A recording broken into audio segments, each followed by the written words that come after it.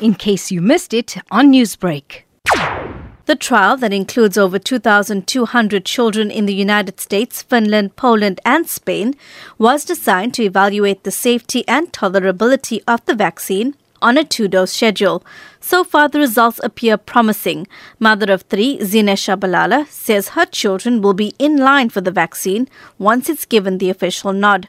I feel that as a parent, I'll be actually much happier if my child can get vaccinated, and that I know that even if she does receive it or he does receive COVID-19, that it won't be deadly. The child's body will be able to fight against it. Shabalala says she believes that the vaccine will also ensure the safety of her extended family. After nearly losing my mom from COVID-19, I feel that having children being vaccinated will be a very good thing. They will be protected. Most importantly, the people who will be protected are the parents at home, because we are more susceptible to receiving the virus and being even much more sick than the children, because their immune system is still stronger than ours.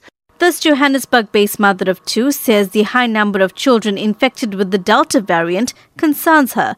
She says she welcomes the trial results. I'm strongly considering getting my kids vaccinated.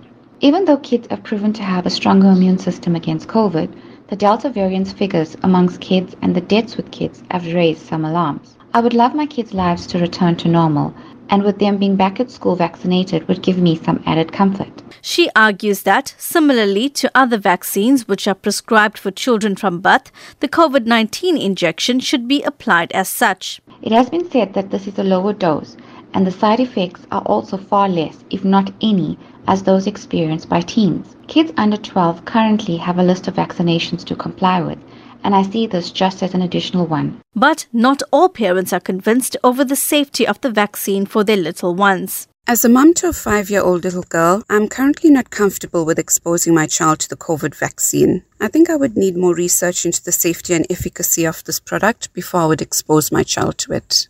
My husband and I are very pro-vax, and we would like to vaccinate our children when the time does arise. But we wouldn't do it immediately as we did when we were eligible for our vaccines. I would like to see more results from the trials and take it from there.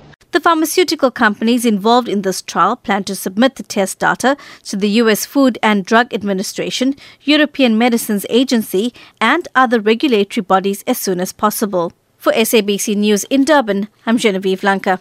Newsbreak, Lotus FM, powered by SABC News.